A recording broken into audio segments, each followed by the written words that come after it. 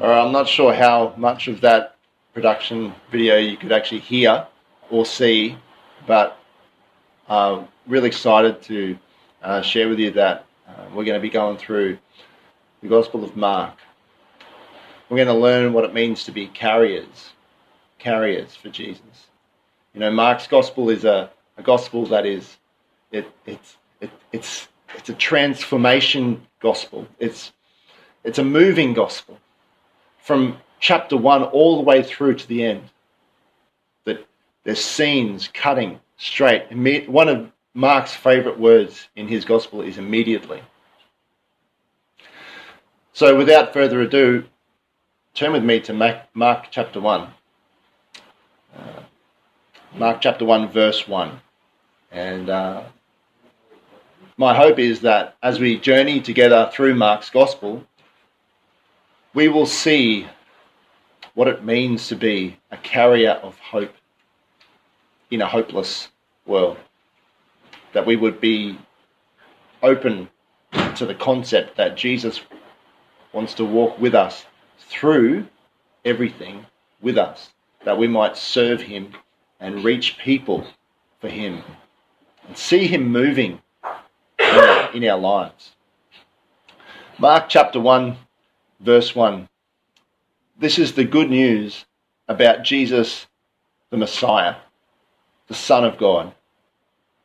It began just as the prophet Isaiah had written.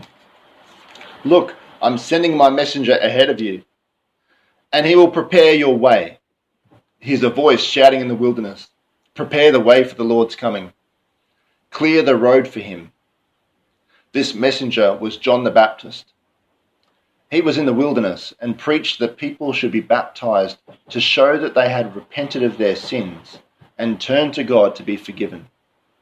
All of Judea, including all the people of Jerusalem, went out to see and hear John.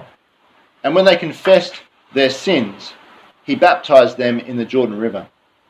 His clothes were woven from coarse camel hair, and he wore a leather belt around his waist. For food, he ate locusts and wild honey. Wow. John announced, someone is coming soon who is greater than I am, so much greater that I am not even worthy to stoop down like a slave and untie the straps of his sandals. I baptized you with water, but he will baptize you with the Holy Spirit.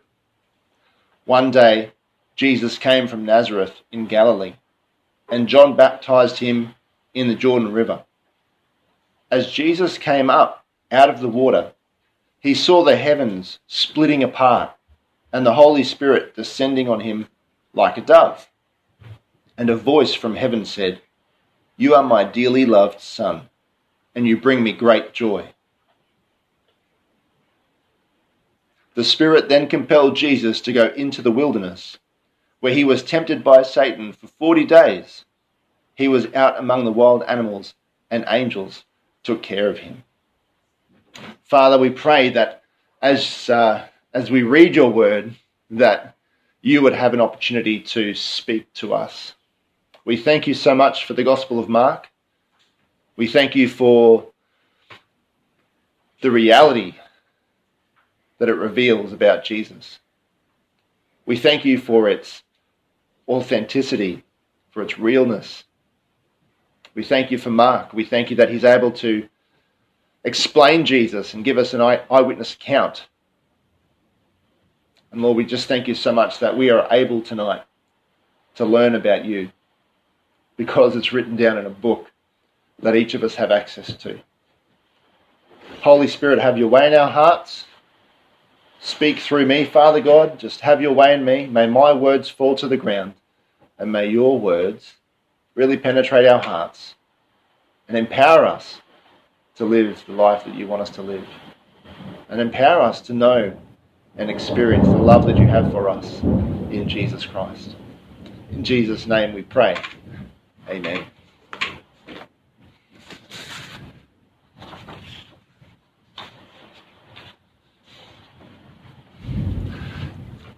If you were given the job of writing a letter to Christians facing death because of their faith, what would you write to them?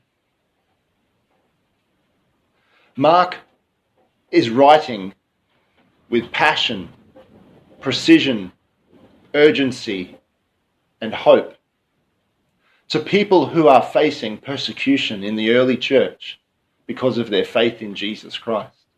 It's a very real struggle that each one of them are facing simply because of their faith in Jesus and their want to follow Jesus. He declares Jesus to be the suffering servant king. Each one of the four Gospels highlights particular aspects about Jesus.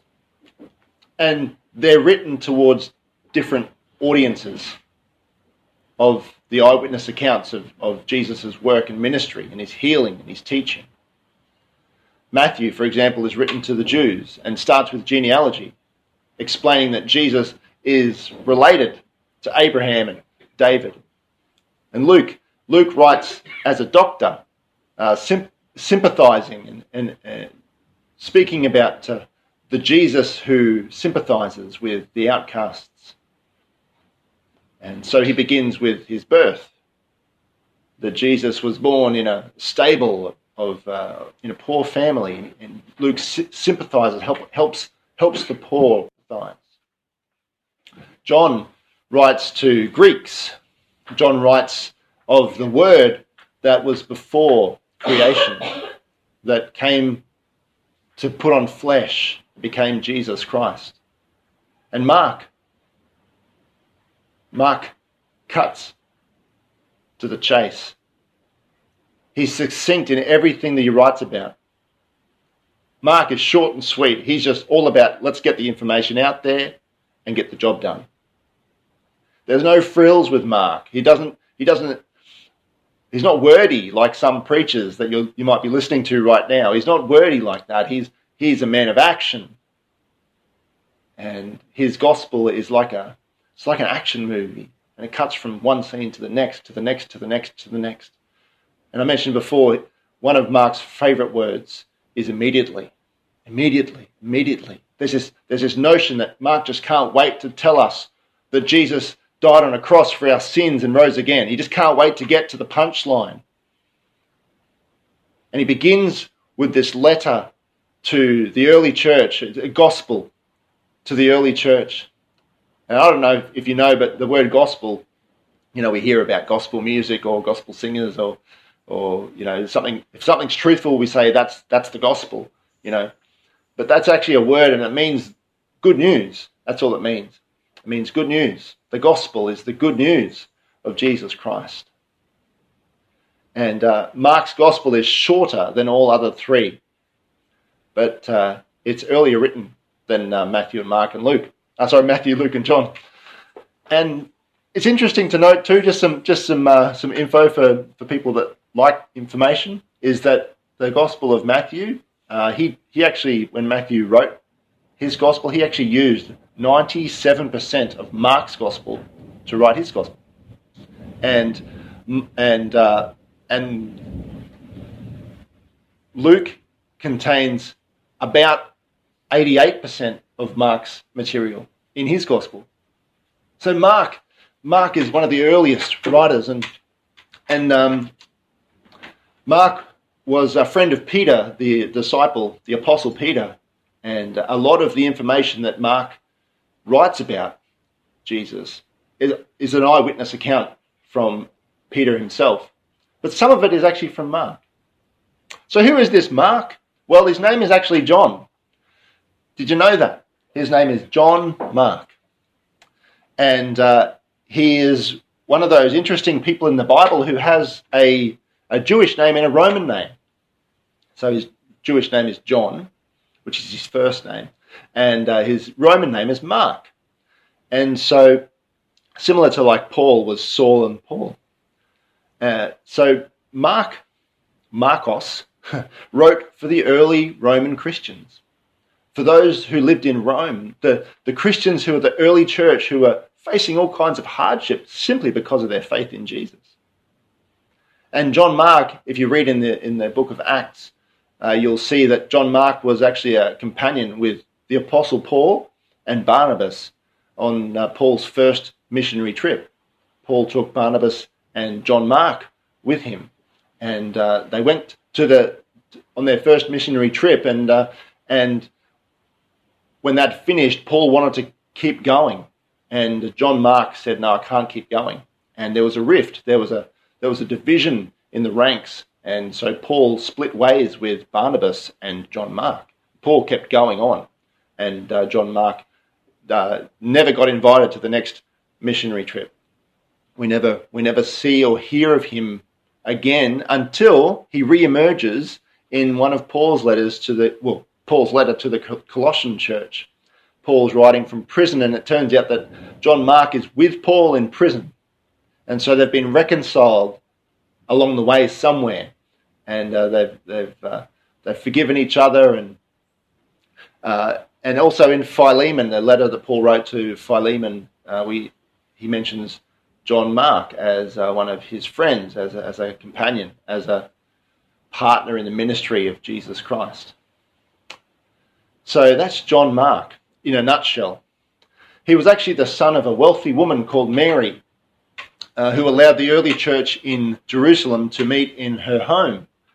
It was quite a large home, and he spent time with Peter the Apostle as well, listening to him teach as Peter went around Jerusalem teaching.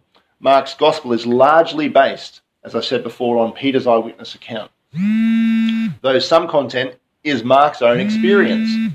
So, for example, he was probably the young man mentioned in Mark chapter 14, verses 51 and 52, who fled the scene in the Garden of Gethsemane, wearing nothing, and running home wearing nothing, because he was in a fight with the Roman guards, and they stripped him of his clothes and he ran naked.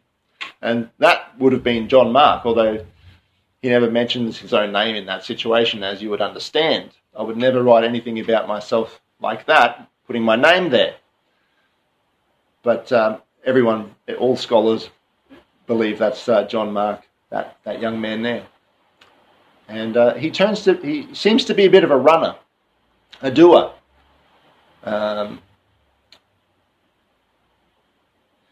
He might have had some kind of hyperactivity as a young man in those days. He was a doer, regardless. And he was very practically minded. And Mark is the kind of man who identifies with people who are tempted to give up and run away under pressure or under persecution. He's actually the kind of person who would relate to those who would feel like throwing in the towel when the going got too tough. However, judging by the fact that he wrote this gospel, surely tells us that Mark is the comeback kid who wants the world to know who Jesus actually is. And so tonight we're looking at this first section of Mark's gospel, and I think Mark wants to ask us the question, can I get a witness? Can I get a witness? I want you to turn to the person next to you, and if there's no one next to you but just your family pet, just tell them, can I get a witness? Can I get a witness? God needs a witness. God needs a witness. So in Mark's gospel, he begins by saying, this is the good news about Jesus the Messiah, the Son of God. This whole gospel of Mark, all 16 chapters are about Jesus Christ. And it's good news. It's gospel. It's good news. And Mark begins like a courtroom, I guess. And just like John starts off with emphasizing Jesus as the Word that was before time, the Word was God. And Matthew utilizes the genealogy to explain the hereditary of Jesus Christ in the Old Testament. Now Mark, he brings witnesses to the stand who claim, who declare who Jesus is. And the first witness is people. Mark brings people to the stand, specifically the prophets to begin with.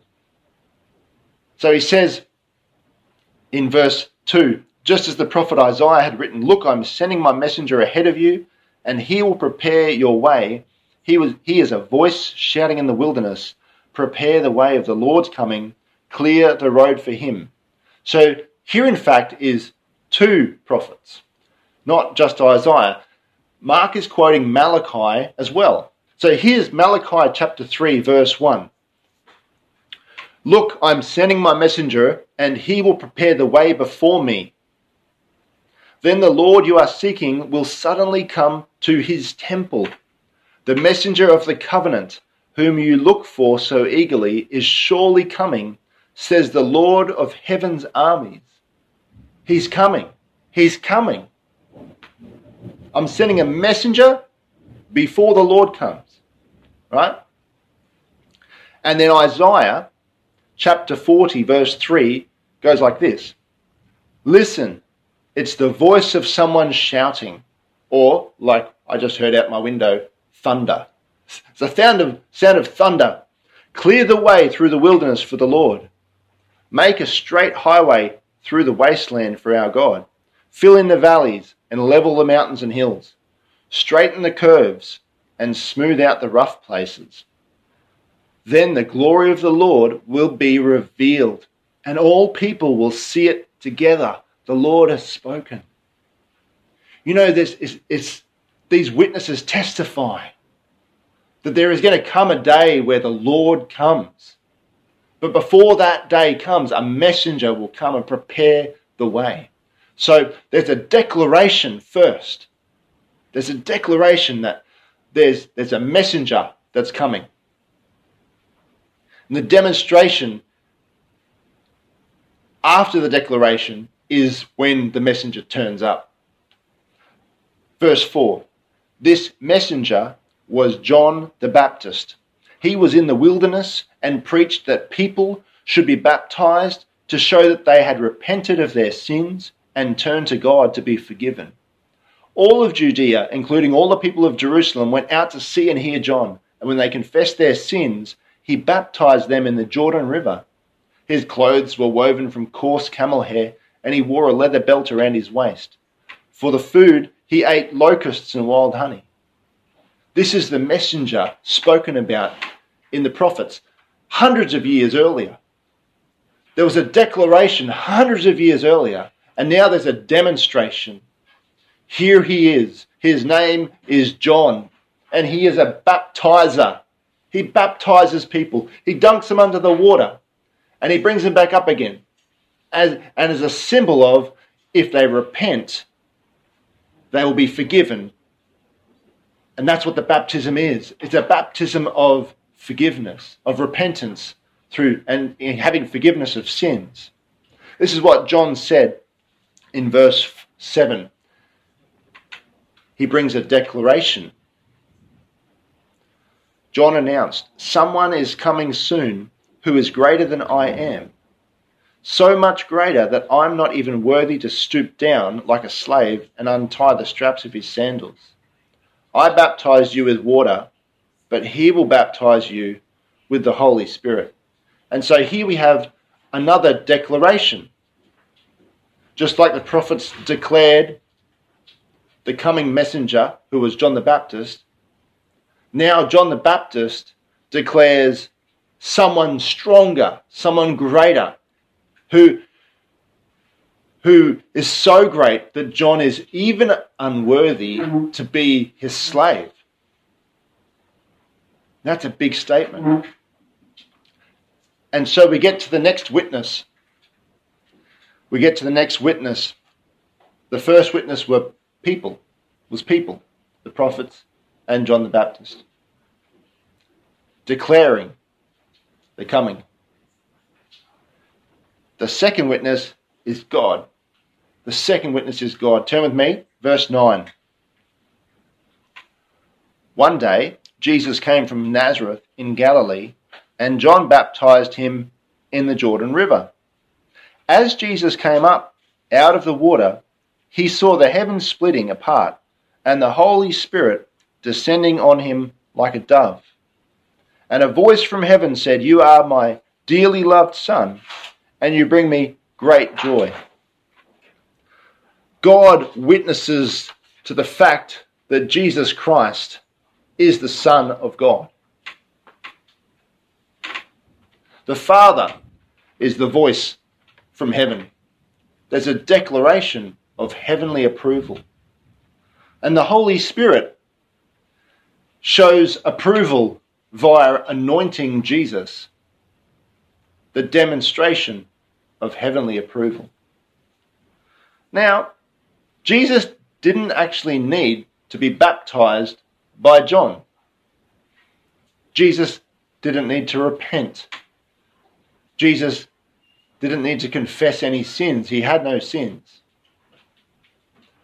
Jesus didn't need to flee the coming wrath, which was another reason why people would be baptized by John. For the forgiveness of their sins, in repentance, to flee the coming wrath of God. But Jesus never needed to flee the coming wrath of God. He just had God's approval. In Matthew, in chapter 3 of Matthew, we see why Jesus was baptized. It says in verse 13, when Jesus went from Galilee to the Jordan River to be baptized by John, but John tried to talk him out of it. See, this is Matthew's account. "I'm the one who needs to be baptized by you," said John. "So why are you coming to me?" But Jesus said, "It should be done, for we must carry out all that God requires, or for we must fulfill all righteousness." So John agreed to baptize Jesus. Jesus didn't need to be baptized by water for forgiveness of sins or confession or to flee God's wrath. But he did need to be baptized by the Holy Spirit. That is, he needed heavenly anointing upon a human man. He needed approval from heaven, anointing for preaching and miracles. In other words, he needed the Holy Spirit on him, upon him, in him, to preach, to teach all that he was saying. And also, he needed the Holy Spirit's power to work miracles, to raise the dead, to cast out demons, to heal the sick, to make the blind eyes open. All that Jesus said and did in his ministry was in the power of the Holy Spirit. Oh yeah, he's God. Jesus is fully God, but he's fully man as well. And Jesus, after this baptism by John and the baptism by God, the Holy Spirit on Jesus, his ministry began.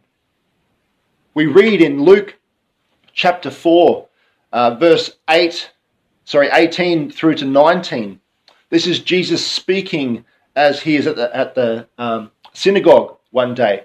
He picks up the scroll that was handed to him and he reads it out and he reads these words. He says, "The Spirit of the Lord is upon me, for he has anointed me to bring good news, to preach, to bring good news to the poor. He has anointed me to bring good news to the poor. And he has sent me to proclaim," there you go again, preach, "that captives will be released, that the blind will see, that the oppressed will be set free, and that the time of the Lord's favour has come." There's Jesus declaring, this is why I'm anointed. I'm anointed to declare. It's a declaration that I'm bringing. But then also in Matthew's Gospel, in chapter 12, verse 28, we see Jesus in a discussion with some religious Pharisees who believe that Jesus is casting out demons, casting out evil spirits by the power of Satan, which makes no sense. And Jesus uses an analogy to explain that. You know, if Satan was to drive himself out, he'd eventually lose the battle and become nothing. And Jesus makes this statement in Matthew chapter 12, verse 28. I know it's not Mark, but it's still gospel, right? Jesus said, "But if I am casting out demons by the Spirit of God, then the kingdom of God has arrived among you. He's casting out demons by the Spirit of God. Now, sometimes we can sort of think, well, that's Jesus. Jesus is Jesus. He's God. He can do that. He can cast out demons. He can heal the sick. He can raise the dead. He can cleanse lepers. He's God. He can do all that sort of thing. And we can get into the trap of thinking that, that's for God to do and not me to do. But it's amazing, when Jesus sent out the disciples, and we'll read about this later as we go journeying through Mark's Gospel, he sent them out on a mission trip and he gave them specific orders. We might be surprised at what those orders might be and maybe a little uncomfortable about applying them to our own lives. But for Jesus to be anointed by the Holy Spirit wasn't just to declare a message. It was actually to demonstrate a message. There's a declaration and there's a demonstration.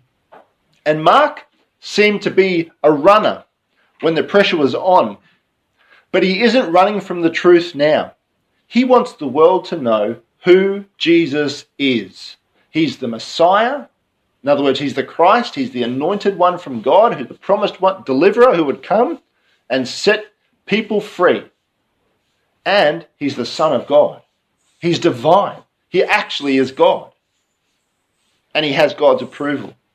And so here in these first few verses of his gospel, these witnesses are declaring the truths of who Jesus is, his identity. They're declaring who he is. And there's also a demonstration. You see, Mark writes when Jesus was baptized by John, that the heavens were opened. They split apart. They tore apart. It's the same word like where Jesus died on the cross and the temple curtain was torn in two. It was torn, it was ripped in two. There was an opening from heaven coming down. Now, the Holy Spirit came upon Jesus. Now, sometimes we think that a dove flew down from heaven and landed on it. That's not what it's saying. It says Mark says the Holy Spirit descended on him like a dove. Kind of alighted on Jesus like a dove, not in the form of a dove, but like a dove. Came upon Jesus. The Holy Spirit came upon Jesus. He came upon Jesus to anoint him for declaration and demonstration. There is always a message of the gospel with works that accompany that message. We'll see that time and time again through the Gospel of Mark. In fact, all the other Gospels have the same sort of thing. We have a message, people. We have a message to share with the nations. We have a gospel. It's not actually our gospel, it's the gospel of Jesus Christ. And we can share that with our words, but we have more than just a declaration of who Jesus is. We must demonstrate who Jesus is. And Mark's gospel is a great gospel. It's action-packed to show the demonstrations that Jesus actually is who he claimed to be. Mark seemed to be a runner, but he's not running from the truth now. Mark is bringing a declaration about a revelation, and what follows in the rest of this gospel is actually a demonstration of who Jesus from Nazareth really is. Really. And the key verse of Mark's entire work is found in chapter 10, verse 45. And I'll read it to you. This is Jesus speaking. He says, "For even the Son of Man," speaking of himself, "even the Son of Man came not to be served, but to serve others, and to give his life as a ransom for many." The Son of Man came not to be served, but to serve others, and to give his life as a ransom for many. Jesus is both God and man. He is able to take your sin and my sin and crucify it on a cross outside of Jerusalem's gates, both as a man and as God. He is what some would say the suffering servant king. And if we're to follow Jesus, we need to live like that too. I've heard it said before that we need to serve like kings and rule like servants. You know, like if we are in a menial job, there is no menial jobs in the kingdom of God. But let's say you're pushing a broom somewhere for your boss. Do it as a son of the king. Do it as a daughter of the king. If you're called to serve in some menial way where everyone else might get all the gratitude and the credit and you don't get any, serve as a king. Serve as royalty, because that's who you are. If you follow Jesus, you're a son of the Most High God. You're a daughter of the Most High God. You're a daughter of the King. But also, if you're in leadership, it works the same way. That if you're in leadership, you should serve. So rule like a servant. Lead like a servant. And Jesus epitomizes that statement, that notion. We have a message, church. We have a message. And it's not just up to the pastor to deliver it each Sunday. You have a message. I have a message. It's the gospel of Jesus Christ, that he saves. And it's worthy of declaration. It brings hope to those who feel like giving up. It brings hope to those who feel like giving in. It brings hope to those who feel like running away from the pressure and saying, I can't have this anymore. It brought hope to John Mark, to the point where he was willing and able to write down a gospel so that generations could read about who Jesus is and what he can do for you and I. We have a message. We certainly have a message to share. However, if we stop there with just the message, we are only half a witness. God is calling for witnesses. Jesus is calling for witnesses. He's saying, can I get a witness? Can I get a witness? When you look in the mirror in the morning, that's a witness. Your life is a witness to God. This man sitting here is a witness to God's goodness, to God's forgiveness, to God's grace, to his patience, to his power. But if we just stop at a message, we don't deliver the full gospel. We don't deliver. That's what the world's aching for. They don't really care how much we know until they know how much we care.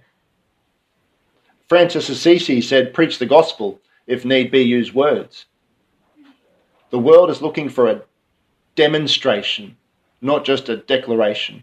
And Mark's gospel is a great way to get us through that and looking at that. God is looking for demonstrators. Demonstrators. We're going to have a demonstration march through Mark over the next however long. Now, Jesus is the ultimate servant, and he's calling us to follow him. Even the Son of Man came not to be served, but to serve others and to give his life as a ransom for many. And as we journey through Mark's gospel together, it's my prayer that we will become energized and empowered by the Holy Spirit and the Scriptures to become not only the voice of Jesus, preparing the way in our generation, but also the hands and feet also. Frail and fearful that we might be at times, like John Mark, it's my prayer that we might see God moving in us and through us and around us to impact us and even our generation with the hope of the world, Jesus Christ. Let's pray. Father, we thank you so much for Jesus. We thank you so much that he is the reason why we are here. And he is the one that perfectly demonstrates you, God, to a world who is fearful and hurting, under pressure, under persecution, feels like giving up. And so, Lord, we turn to you, Lord Jesus. Open our eyes and our ears as we journey with you through Mark's gospel, Lord. Speak to us. speak to our hearts. Lord, give us a message, but Lord, help us and empower us. Use us to deliver that message in a demonstration of a life dedicated to you. Lord, give us hearts like yours. Help us to be servants, to serve others, not to be served. And give us the strength, God, by your Holy Spirit, to be all that we can be and all that we're called to be, that we might be the people that you want us to be, Lord, because of your strength in us and your love in us. And help us, Lord, to be witnesses to who Jesus is in our neighbourhoods, in our families, and in our world. Lord, it's our prayer that the world would come to know Jesus.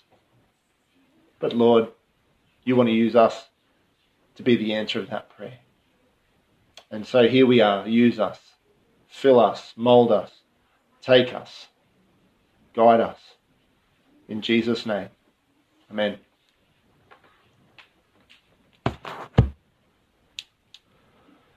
Well, we're going to stop there. We won't sing a last song, but I did want to share with you this blessing from 2 Thessalonians 3:16. Now may the Lord of peace himself give you peace at all times and in every way.